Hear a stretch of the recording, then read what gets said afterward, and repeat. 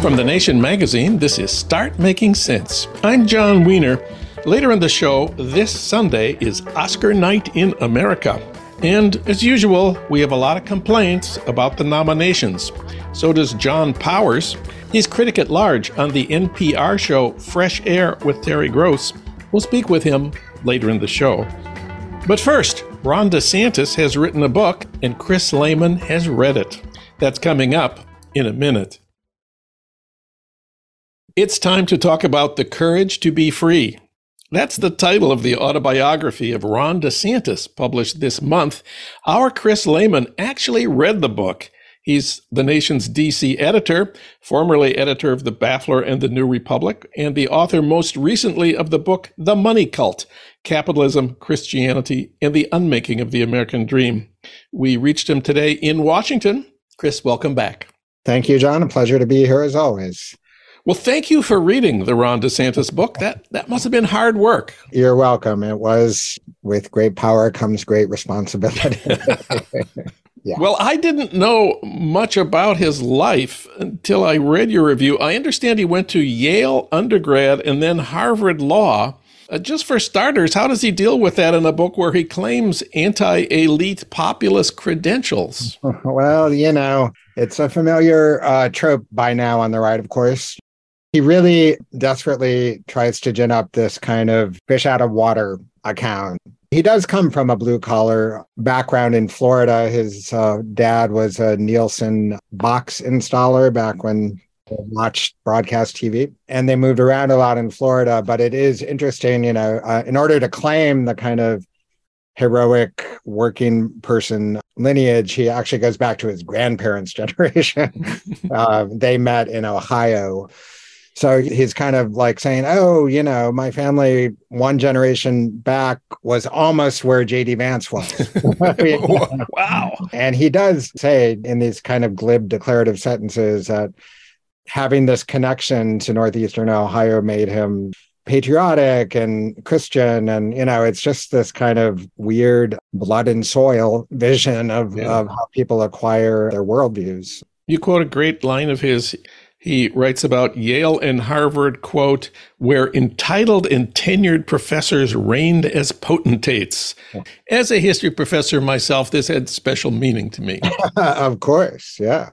I bow down to you, John. And I understand that while he was a Yale student, he got a kind of working class job where he felt oppressed. And my question is, who was oppressing him? Was it the bosses, the capitalists, the ruling class? No, you have to get with the program here, John. This is right-wing populist class analysis 101 here is okay. Your oppressor is always and forever the federal government. So he got a job as a part-time electrical contractor, and the job he was going out on, required a different set of boots to meet OSHA standards. So he had to, spring for a new pair of boots. And that was sort of one of the many kind of little set pieces along the way that blossoms as his career takes off into, this kind of full-throated resentment of anything having to do with Washington and regulation. And it's always and forever the case that individual enterprise is being fiercely repressed by elite bureaucrats. I mean, this is the thing. If you don't have a class analysis as to what makes an elite, that is to say that they occupy some position of ownership or material interest in the existing state of things, you can just designate anyone you dislike as an elite. Yeah. Back when I was at the Baffler, we tried to make this point way back in the 90s when earlier generation of the culture wars was taking off. And, I called it elitism without elites. Because great. DeSantis's book is sort of a unrelenting case study in that mindset. He has this refrain that America has a ruling class, which seems kind of like a Marxist idea, but the ruling class in America, in his view, is left wing. That's the part I'm not so sure about. Yeah. You didn't know that we were the ruling class? I want to look at what he did with his Harvard law degree, because he makes a big point of this in the book. He didn't go to work for a white shoe law firm. He went into the Navy and practiced law, military law. And where did he do this?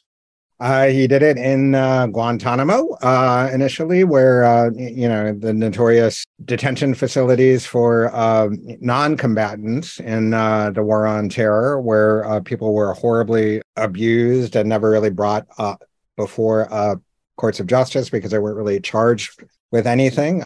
Speaking of the Baffler, there's a great piece in the latest issue talking about DeSantis's military career, and interviews one of the detainees who was in Guantanamo during his tenure there. And this was a time when they were hunger striking to protest their conditions. And DeSantis was trying to get them to be fed against their will, which is widely recognized by human rights groups as a form of torture itself. One of the people being force-fed in Guantanamo describes DeSantis looking on and laughing. And as his political career took off, former detainees in internet chats and whatnot described him as among the worst overseers in that glorified torture. And there's another part I didn't really understand in your review. You quote him saying, America's ruling class enthusiastically embraces the Great Reset, which he explains forecasts a future in which you will, quote, own nothing and be happy, close quote. Now, I hadn't heard about owning nothing and being happy. Again, you gotta catch up on your internet conspiracy theories. So what is the Great Reset? I actually did look this up. It comes actually from Davos and a book by a German professor named Klaus Schwab, which is about creating a sustainable economy as a response to the climate crisis. And the words Great Reset have received more than 8 million interactions on Facebook and been shared more than 2 million times on Twitter. So I have missed something big here. What's the deal with the Great Reset? Something that economists commonly do is try to project future trends with different variables in place, and climate change being the kind of existential crisis it is. This thinker said, you may have to own less stuff, kind of like what Jimmy Carter did in his famous cardigan sweater speech about conserving energy. And that also predictably created all kinds of outrage among, sort of purist libertarian capitalists on the right. And you remember like the drill baby drill chant of the 2004, I guess, Republican convention. There's always this kind of uproar when there's any suggestion that natural resources can't be exploited to the hilt on the right. And it's not hard to understand why.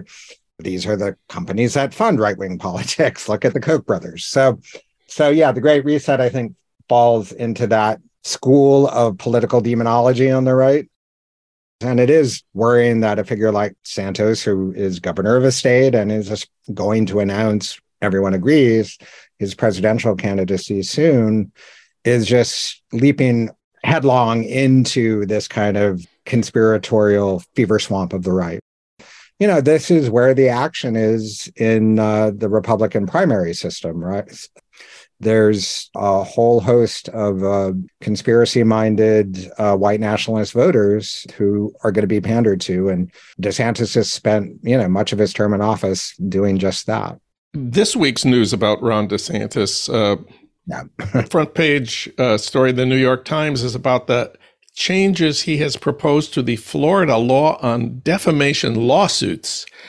Under the bill that is currently being considered in the Florida legislature, a public figure would no longer need to show actual malice to win a defamation case. So if a person is publicly known for being elected governor or president, and a news organization publishes an investigation about that person's private life or business life before he was elected, or even while he's elected, that report would not get the special protection provided by the Supreme Court's 1964 decision in New York Times versus Sullivan.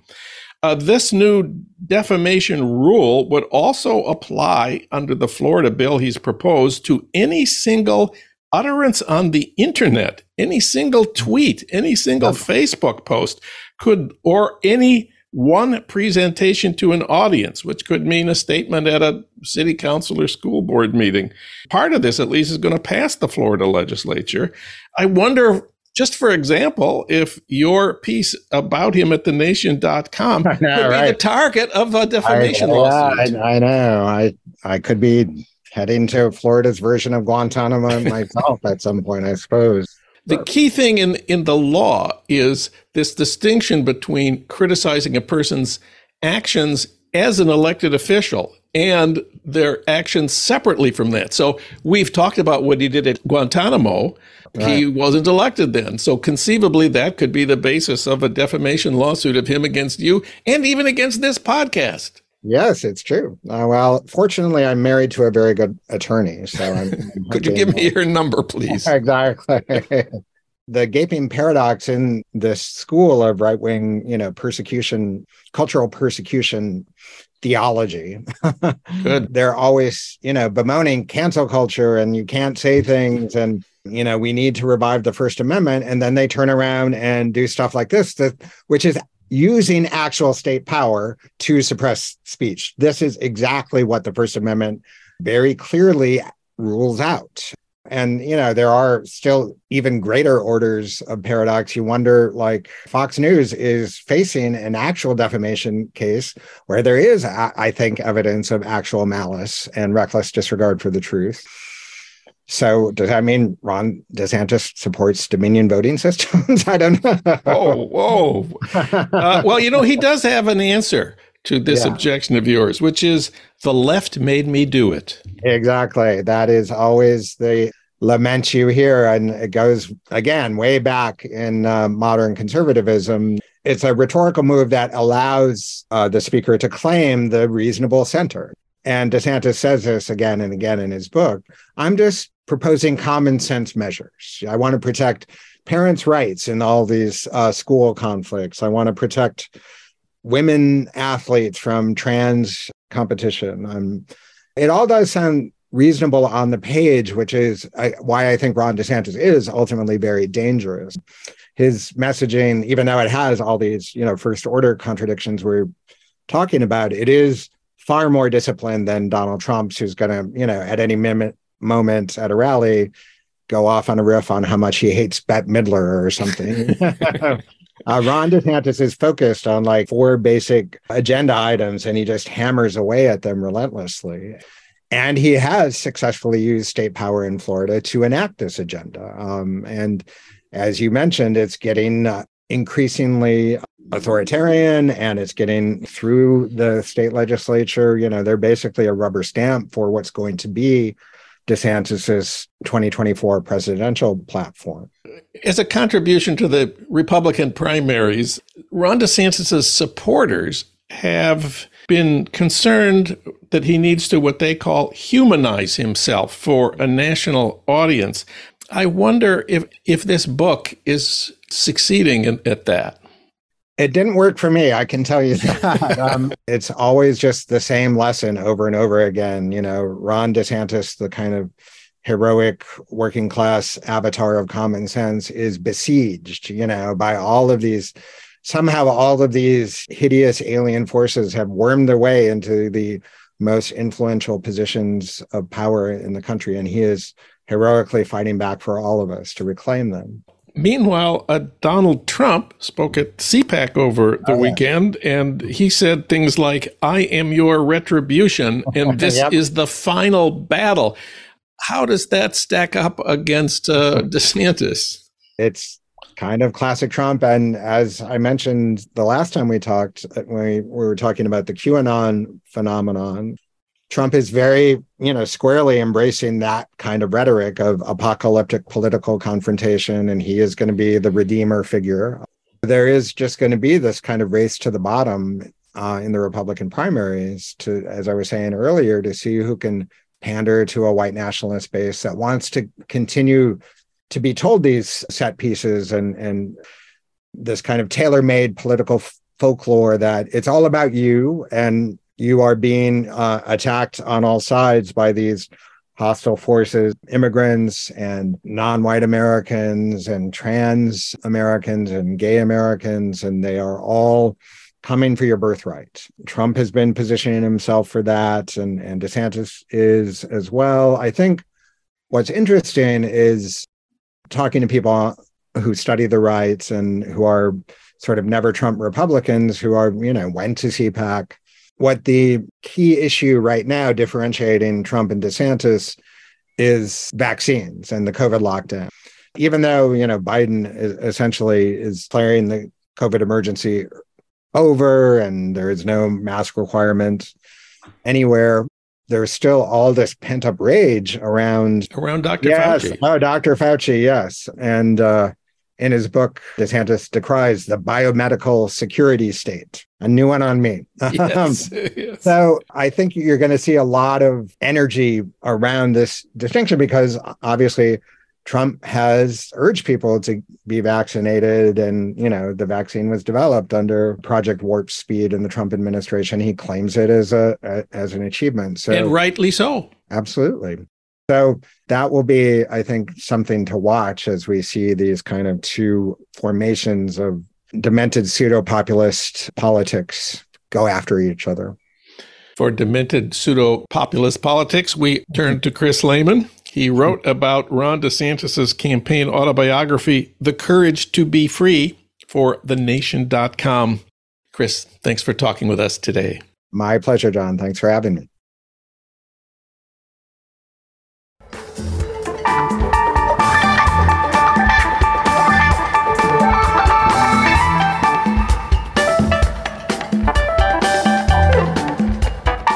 This Sunday is Oscar night in America.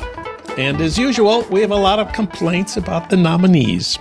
For that, we turn to John Powers. He's critic at large on the NPR show Fresh Air with Terry Gross, where he has an audience of something like 5 million people. He worked for 25 years as a critic and columnist, first for the LA Weekly, then Vogue. And his work has also appeared in the Washington Post, the New York Times, and The Nation. John, welcome back. Glad to be here. Well, there's lots to complain about. I'd like to start by complaining about the nominees for Best Picture. My biggest complaint, I think, is about The Fabelmans, Steven Spielberg's story of how he started making movies as a kid. You can tell from the very first scene, the family is going to see the 1953 film The Greatest Show on Earth, that this is not going to be a good movie. Or am I being too harsh? No, it's not a good movie. I mean, by the time I caught up with it, because I got to it a little late, I had known that there were these great reviews for it. And I thought almost every single scene in the film was untrue, and it was, in a way that I was surprised by, much more of a vanity production than I expected to be, because the film is unremittingly dull. And the only reason why it would be, some of the scenes would be considered to be of interest is that at the end, they produce the genius who made this film. Yes. And so it's one of the ironies that in telling the story of how he became the genius who made the film, he made, I think, one of his very worst films. Great. Because he had told the story, essentially some version of his psychological family life in things like E.T. and Close Encounters of the Third Kind and lots of other things. And because they were sublimated, rather than direct, they have much more emotional power. Whereas the Fabelmans, you're just like, Eva, Diva, what is he doing? Some of the phoniest anti-Semitism I've ever seen in a movie. If you lived through it, how could you do such a fake version of it? I think it's a bad movie. I don't think it's just shouldn't be the Best Picture nominee. I would have given it a bad review. Well, my second complaint about the Best Picture nominations is The Banshees of Inisherin. This is the story about the tiny island in Ireland in 1923. And spoiler alert, a man who cuts off his own fingers because he's mad at his best friend. What the heck? What is this about? I think this film works only as an allegory of Ireland in the 20th century, the self-destructive violence between Catholics and Protestants. But I don't think cutting off your own fingers is really the right metaphor for the IRA's fight against the Brits. I mean, they did win an independent nation in 1921, and they made peace with Northern Ireland in 2006. Or am I being too harsh about this movie? I don't think you are. It's a quaint little movie with some violent pretensions, and filled with every Irish cliche that you could ever want. The argument that's always made for him is that he's self-consciously deploying Irish cliches. So that when the animals come into the house, he doesn't really think Ireland's that way. It's the mythic Ireland. What I think the film's about, that only makes sense to me, is that it's about being an artist in Ireland. Because the guy who cuts off his finger, it plays music, and the other guy is a relentlessly dull, boring person. And like there's the whole tradition in Ireland, starting with Joyce and all the rest, of the sense that you have to almost maim yourself to be an artist. Yes. When you're surrounded by this. Nevertheless, I'm flabbergasted people think it's so, that it's good enough to be that. I do want to stop complaining for a minute to talk about the best international film nominees, especially the Polish entry, EO, made by Jerzy Skolimowski. Manola Dargis, film critic for the New York Times, says EO is not just the best foreign film, the best of all films, period. The film already won the jury prize at Cannes. You are a Skolimowski guy. Who is he and who is EO? Skolimowski is a Polish guy who was a contemporary of Roman Polanski's. He grew up as a child during the war. His father was killed as part of the Polish resistance. His mother was one of the Poles who actually did house Jewish people. And so he came from a kind of cussed, feisty family. He began making these movies in the 1960s. Then they're exceedingly good. Then got chased out of Poland for making overly political films and wound up in the West, where he made some that maybe people might have seen. His most famous one, maybe in America, is called Moonlighting, with Jeremy Irons, which is a wonderful little movie. You get a chance to see it. He made a teen movie called Deep End, which I think is maybe the greatest teen movie of all time. It's a brilliant. I think it's a brilliant work of art. I think one of the great movies. And then he kind of disappeared for a while as he got older and older. And then when he was about 70, he kind of reemerged and began making these interesting movies. The new one, EO, is basically you just follow a donkey who is cut loose from a circus, and you just watch him wander around experiencing the world more from a donkey's point of view, and just looking at the world through the big eyes of a donkey that doesn't really judge anything, but makes you think it's judging things because the eyes are so big, so we're doing the judgment. What's remarkable about the movie is that it gives, I guess, the animal more integrity as a living creature whose story is of value than almost any film I've ever seen. There's an earlier version by Robert-Bresson called Au hasard Balthazar, which is a similar story, and clearly Skolimowski's riffing on that. It felt when I was watching, like I was watching a young punk's amazing tour de force film about a donkey. Some 25-year-old who thought, Bresson's great, but I'm as great as that. I'm going to make my own donkey movie, and I'm going to show you what it's like to be a donkey, and I'm going to use color filters, and I'm going to have amazing music, and it's just going to wander around, and you're going to gradually get a picture of what the culture is like in Europe that you're seeing, and it's going to lead to a bad end, because every story about a donkey, I think, always leads to a bad end. Certainly, the Bresson film leads to a bad end, and almost every film about animals leads to a bad end. Even Old Yeller. Oh, man. And we need to say a few words about the nominations for documentaries. The favorite seems to be Laura Poitras's film about the art world activism of Nan Goldin, who went after the Sackler family, whose company sold OxyContin, to get their name taken off of the various galleries that museums have put up in with their money. The film is called All the Beauty and All the Bloodshed. Yes. What did you think of Laura Poitras's latest? Well, I liked it less well than most people did. It's wedding together two strands, the Nan Goldin fighting against OxyContin, and trying to get the Sackler name off museums. And then also the story of her career. The story of her career is an interesting career. I mean, and she's a great photographer. And in fact, the story of the OxyContin is great. What's interesting is that I don't think it meshes together as well as people seem to think. Almost everyone I've talked to says the most touching part of the film has to do with the HIV and the whole AIDS crisis that she lived through with all of her friends. And the OxyContin, even though that's supposedly the center of the film and has ravished millions and millions of lives of people who aren't artists, who live in small town Kentucky, that part isn't felt in the same way. It's not that it's a terrible film at all. It's just I think it's somehow being overpraised because you're piggybacking both on the fame of Nan Goldin and at the same time, people who like it get to feel good about themselves because they feel like they too are fighting against the Sacklers. And it's not a bad film, but I do think there are better films. Well, let me mention one. My favorite nominee for Best Documentary is All That Breathes. That's the one about two brothers in the slums of Delhi who rescue injured birds. It's an amazing movie. It is a genuinely amazing movie that fills you with both hope and despair at the same time. The despair is that so many birds are falling from the sky in Delhi and elsewhere, partly because of just the poisonous atmosphere. And the Delhi you see is not a lovely, beautiful place, but it is a place filled with animal life. And here you have these guys who, from their youth, their dedication is to saving and looking after creatures because they breathe. So it's all that breathes, and that means you should be looking after and tending to and caring for the world. And these brothers spend years and years and years going out every day and doing this with no great compensation except the moral satisfaction of doing it and their love of the birds. And what I like about it, as distinct from, say, the Nan Goldin film, is that you actually had to go out into the world and meet people who weren't famous and then make them interesting. And in fact, they do that. And the story of the brothers, the gradual division that emerges between the brothers is itself interesting. So it's interesting at every level, incredibly well shot. And the kites, because it's a particular kind of, the birds are just majestic creatures.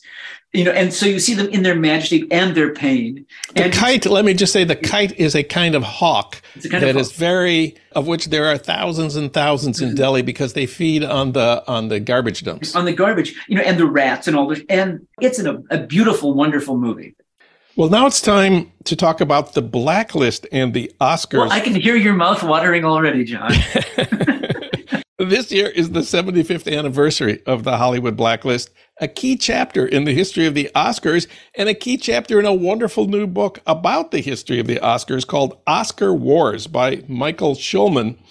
Blacklisted people were banned not only from making movies, but from being nominated in the Oscar competition. In case some of our listeners don't quite remember how this all worked, the House Un-American Activities Committee claimed it needed to uncover communist infiltration in the film industry at the end of the 40s and into the 50s. They held hearings where they asked people the most famous question of the 50s, are you now or have you ever been a member of the Communist Party?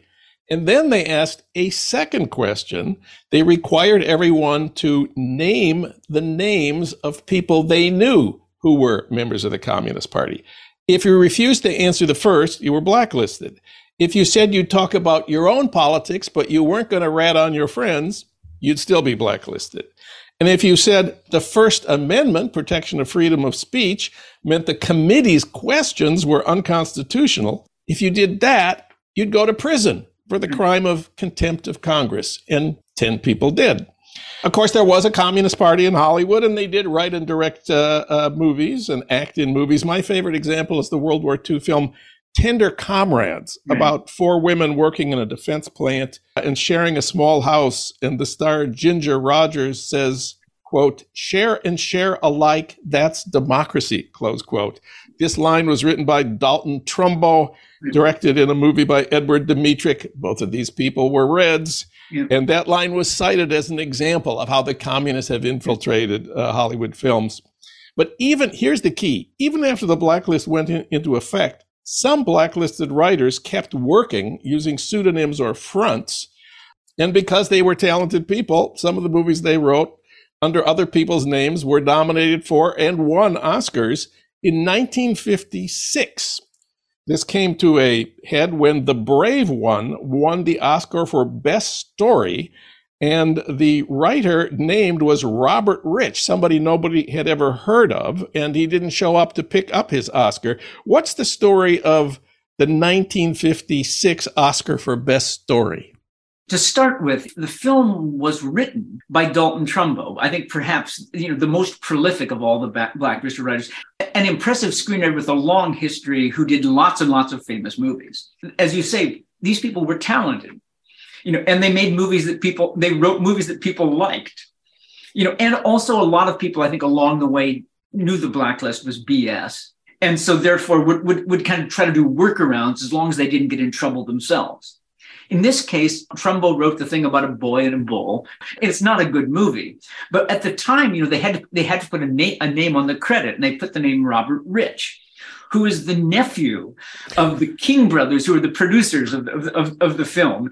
The problem was once it was announced, everybody had to know who Robert Rich was. Then the nephew had to come out and say, no, it wasn't me. I think I just work in the office there. It was one of those breakthrough cases that you came along the way. Trumbo's analysis of how to do stuff is to win these Oscars under pseudonyms and then have the question raised, who is the person actually? Because then the absurdity of the fact that they're still working and in fact people think they're good and what they're doing is not harmful to the country. You like their films, America likes their films, and nobody can see any communist threat to it. It was his plan, and eventually it worked. At some point, there were just so many blacklisted writers who were winning awards that, in fact, they got embarrassed. Really, the first time this came up was when High Noon was nominated. That was 1953. And now we think of High Noon, or many of us think of High Noon, as an allegory about the blacklist. Yes. Nobody in town will stand up to the bad guys who've just arrived, except the lonely hero, Gary Cooper. This was written by Carl Foreman, blacklisted writer, and it was nominated for 7 Academy Awards. And the weird thing was that it starred Gary Cooper, who had been a friendly witness for the committee, who was all in favor of forcing people to name names. He won for Best Actor, but the winner for Best Picture in 1953 was The Greatest Show on Earth, Small World, the film that inspired Steven Spielberg that opens The Fabelmans. A lot of people think of High Noon as kind of a historic, important film in Hollywood. What do you think of High Noon? I think it's not a very good film. I think it's kind of thudding and obvious. And what's interesting is the way that it's not interesting, I guess, and not political, is that Gary Cooper, who was a reactionary, I think Gary Cooper thought this is a great script for me. Yeah, he was right. It won him the Oscar. It became a recognized classic, though I think it's dull. But some of the ways that it's dull and kind of obvious are the things that would make it as appealing to a right-winger as it would to a left-winger. I'm like, who's not for the person who's going to stand up for justice and right in the face of the fact that no one else will do it, but you're doing the right thing and doing the brave heroic. That doesn't sound especially like a communist thing. If you're Gary Cooper, you think, no, this is rugged individualism. What's interesting is the way that the complexity is, because Foreman was blacklisted, High Noon then becomes a blacklist allegory in a way that it probably wouldn't have been. Then I want to just say a few words about Bridge on the River Kwai, 1957, written by at least 2 blacklisted writers, Michael Wilson and Carl Foreman. But the Oscar for the writing for Best Screenplay went to Pierre Boulle. Who was Pierre Boulle? Pierre Boulle was a Frenchman who wrote the book, The Bridge on the River Kwai. Pierre Boulle, I think, wrote none of Bridge on the River Kwai, the film. The 2 blacklisted writers did write it, but you couldn't put their names on things. And then David Lean, the autocratic director, I think got mad at both of the screenwriters along the way, partly because he's autocratic and they had their own opinions. And I think it's safe to say that writers who were prepared to either go to jail or leave the country because of the blacklist are not the kind of writers who are going to quietly submit to a director telling them everything. You can read about the blacklist and the Oscars in the new book, Oscar Wars, by Michael Schulman. And of course, there's the award-winning History of the Blacklist, Naming Names by Victor Navasky. And then there's a very good movie, The Front, starring Zero Mostel and Woody Allen.